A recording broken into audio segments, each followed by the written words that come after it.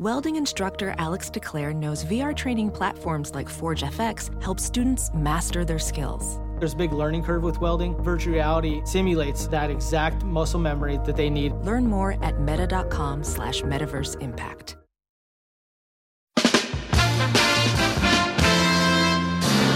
Welcome to episode 9 of Hollywood and Levine, a very special episode. This is my bitchy, snarky annual Oscar review. Warning, some of the things I may say may not be politically correct. Just know it's a joke. I am Ken Levine, your podcast host. All right, let's get on with it. Hollywood and Levine. In a year of alternate facts, congratulations to La La Land for winning the Best Picture Oscar. Holy crap!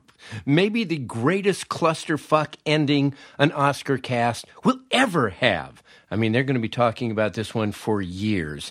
Now I have to wonder if I really even won that Emmy a few years ago. Anyway, my question is, if Jordan Horowitz, that La La Land producer, didn't so graciously announce that Moonlight had actually won and he had just gotten off the stage and the show had ended, what would have happened then? I mean, now you wonder if Manchester by the Sea didn't actually win. Or Deadpool. Donald Trump is going to be very pissed. People are not talking about him today. By the way, I fully expect him to tweet congratulations to the Best Picture winner triumph of The Will. And I'm still really not certain exactly what happened. I mean, from what I understand, Price Waterhouse had 2 envelopes for every winner.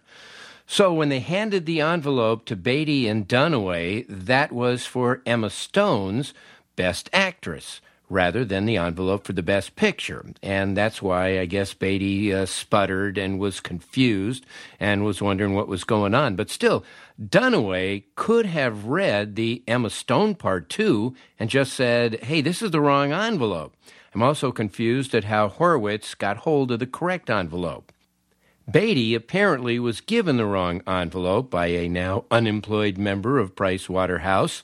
Of course, what was it doing there in the first place? Now, the fact that Warren Beatty looked lost, well, that didn't surprise me at all. That is pretty much the way he is at the Beverly Glen Deli. And Faye Dunaway, who announced the wrong winner, well, she has an excuse. She can just say it wasn't her. Because whoever that woman was on stage, she was unrecognizable as Faye Dunaway. She could claim, that was Jeffrey Tambor from Transparent. Jimmy Kimmel was clearly pissed, signing off with, I'll never do this again, when actually I thought he did a pretty nice job. I would say next time, though, just, don't take an Ambien before going on stage. Getting back to the fuck-up of all fuck-ups, I'm sure the administration is going to blame it on illegal Academy voters, but putting that snafu aside, that was quite an upset. La La Land was considered a lock, although no one I know actually loved that film. Most, myself included, were completely underwhelmed. The stars can't sing, and that's sort of important in a musical. Hey, my friend John Weisman had a great tweet. He said, La La Land just became the Atlanta Falcons. And I don't think Faye Dunaway is going to be hosting the match game anytime soon. But you really have to feel for those producers of La La Land that had the rug pulled out from under them. But honestly, weren't you kind of amused after all of those lofty acceptance speeches? They said that we were fools to dream. This was a brave and courageous journey, yada, yada, to have someone then go, sit down, you lost. And remember the year that Steven Spielberg was so pissed when Shakespeare in Love beat out Saving Private Ryan? Remember?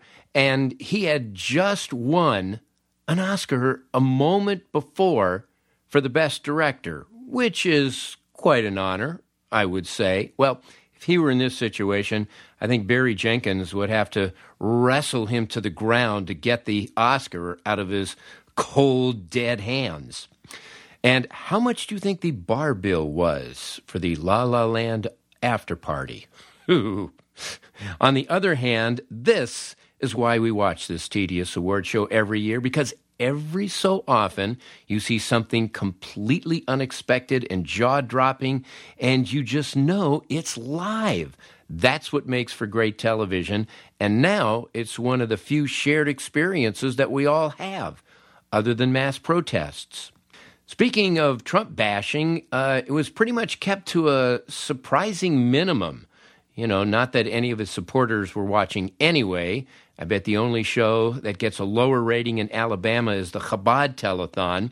But I did like Kimmel's line that the show was airing in more than 225 countries that now hate us. Meanwhile, the Iranian director who won for The Salesman, remember, but didn't come because he didn't want to spend 2 weeks in a holding cell, prepared a stinging statement, but unless they replay it on Fox News, no one who matters will have heard it. And I bet there were more Trump jokes, but when Jimmy Kimmel just mentioned Ivanka and it got an audible groan, I suspect they wisely pushed them aside. Well, it was very tough for the creative community this year. I mean, really, they were facing an agonizing dilemma. How can you acknowledge the dangerous state of our world and not let it spoil your good time? And remember, this is Hollywood. Remember when President Reagan was shot the morning of the Academy Awards? Well, the blazing headline in the next day's Variety was Oscar cast postponed. Underneath, in much smaller letters, was President of the United States shot. Gives you some perspective on this town. So the solution this year? Wear blue ribbons with ACLU and then just hit the bar. Okay, as for the show itself, well, first let me back up a moment or two about the red carpet shows. How many of you miss Joan Rivers? I do. How many of you miss Melissa Rivers? Hands. Anybody? Hello? Did you ever notice that Gayle King is Oprah's Melissa Rivers? And I guess KTLA Channel 5 in Los Angeles was not allowed to really interview many red carpet guests this year. And they did a 3-hour show featuring their usual hosts, Sam Rubin, the footstool to the stars, and dashboard bobblehead Jessica Holmes. But mostly it was canned features and not live interviews, which is really too bad because they're usually good for at least 5 staggeringly stupid questions. However, picking up that mantle, God bless her, was Kristen Smith for ABC's coverage. She asked Casey Affleck why so many films filmed in Boston. Okay.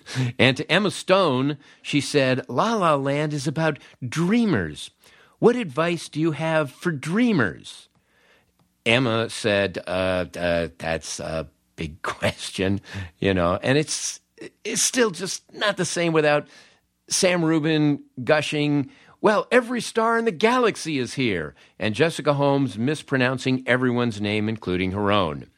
Well, the show got off to a good start with Justin Timberlake doing his nominated number from Trolls, except that the celebrities looked so awkward clapping and dancing. They're not there to party. They're there to win their goddamn hardware, to look better than anybody else, get shit-faced, take their $30,000 swag bag, and go home to yell at the help.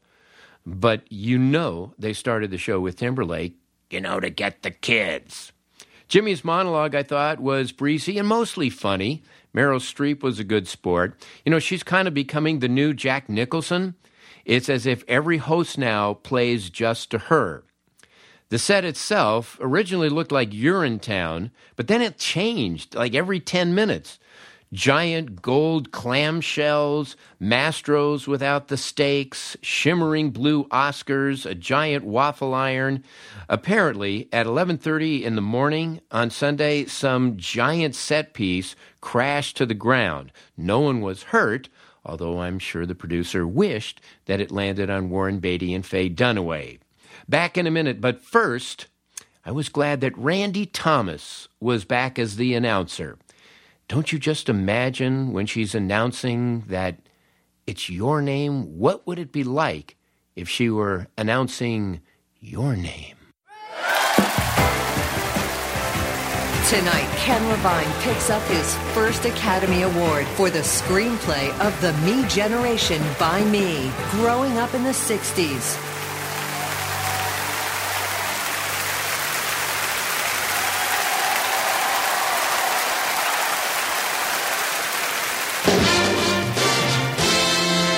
When I saw Faye Dunaway as a presenter Sunday night, and I hadn't seen her in a while, my first thought was, but then I wondered if she uses Blue Apron. Now, you know about Blue Apron, right? It is this ingenious service where they send all of the ingredients for a great meal right to your house. You just follow very easy instructions, and you can make spectacular home-cooked meals in less than an hour.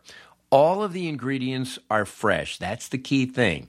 The dishes are either simple or exotic. You can customize, cook for two or more. There's great variety. In fact, they don't repeat the same recipe for a year.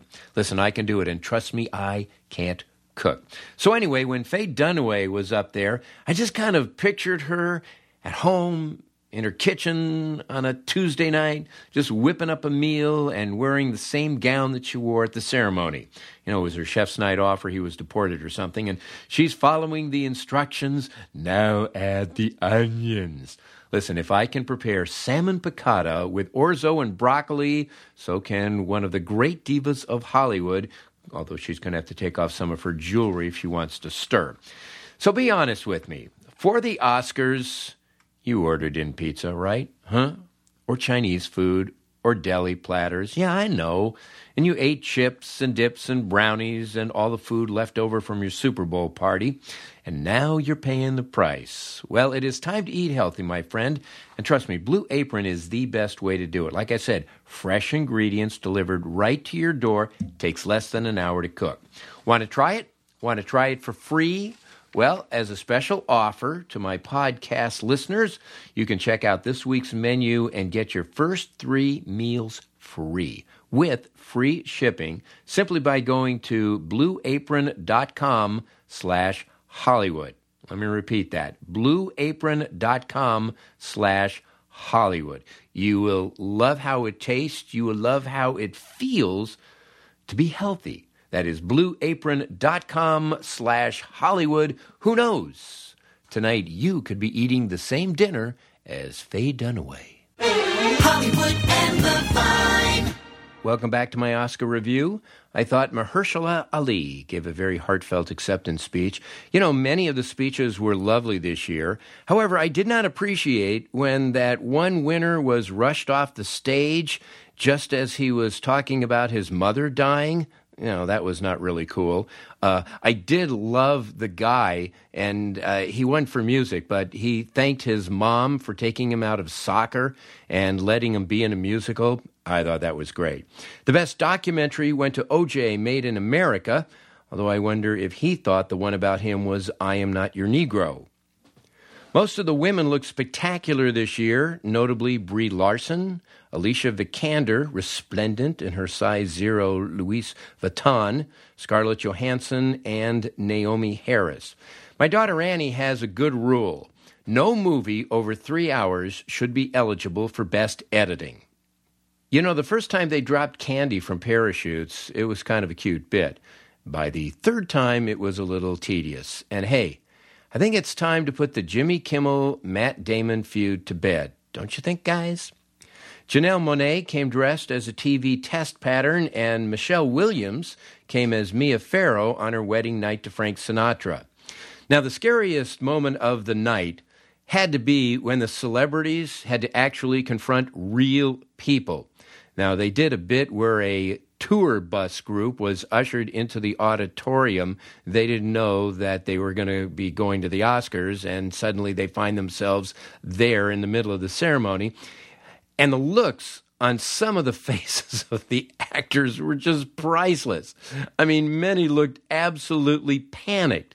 Now, some of the stars were good sports. Denzel, who, by the way, did not appear to be loaded this year, Ryan Gosling and Mahershala Ali all had fun with it, and others sat there like they needed volunteers to take a hill.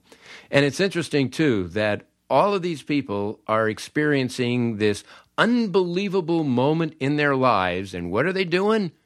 they're taking pictures on their iPhones. The most uplifting moment was when Katherine Johnson, the real-life mathematician for NASA and the inspiration behind Hidden Figures, was brought out on stage, and that almost made up for the long-winded, ponderous acceptance speech by Viola Davis. I mean, I like Viola Davis, and she's an amazing actress. The award was certainly well-deserved, but what the fuck was that speech all about? Artists are the only profession that celebrates what it means to live a life. Okay, so that means if you're not an artist, you don't count, you don't exist. I'm really not that sure.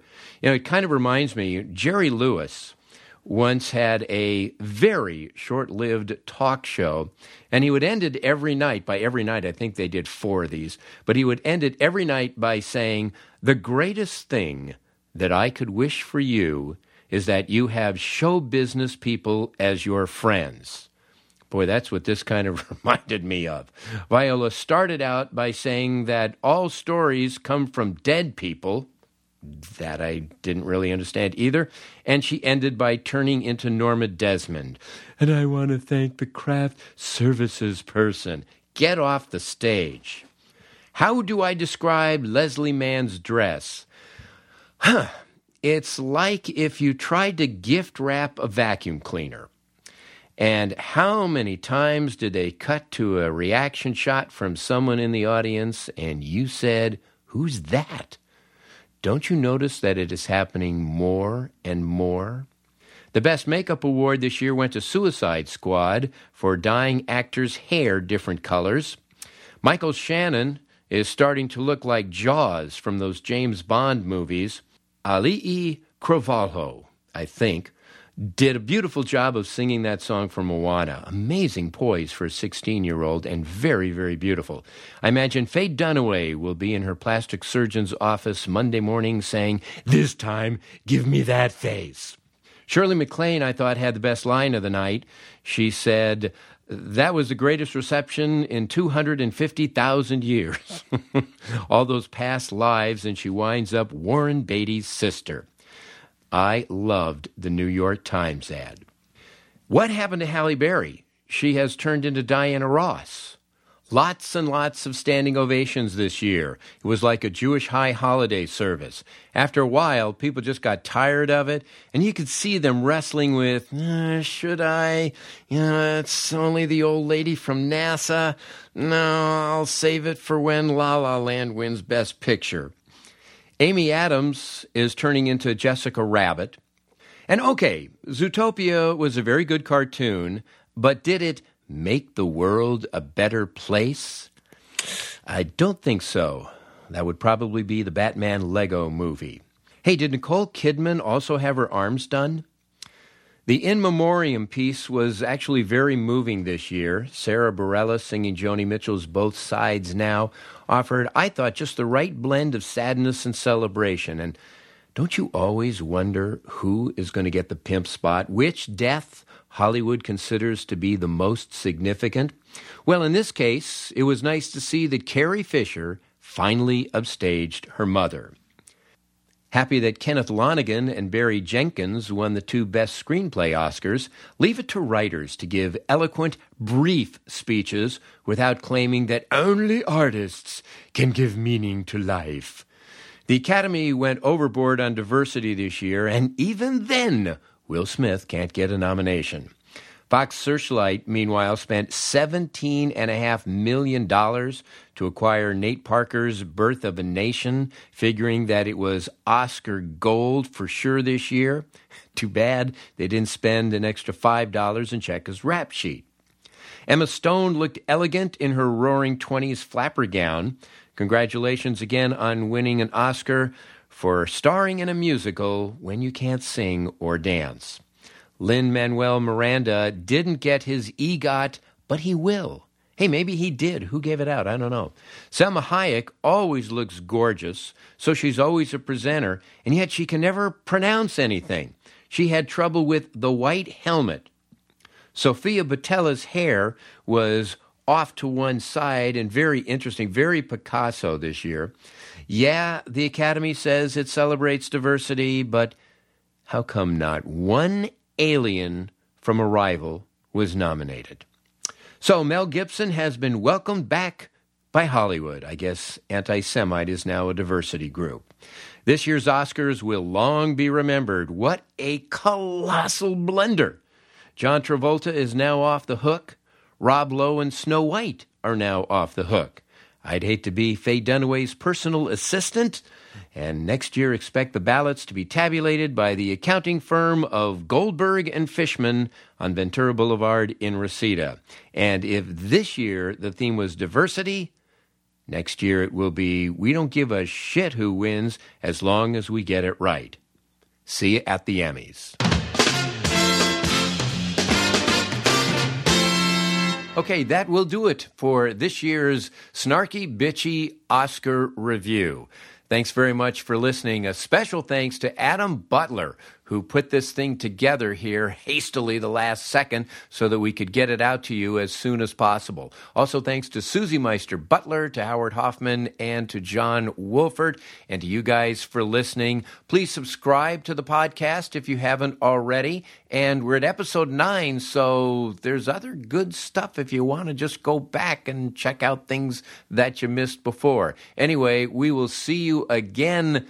Thanks so much for listening to Hollywood and the Vine.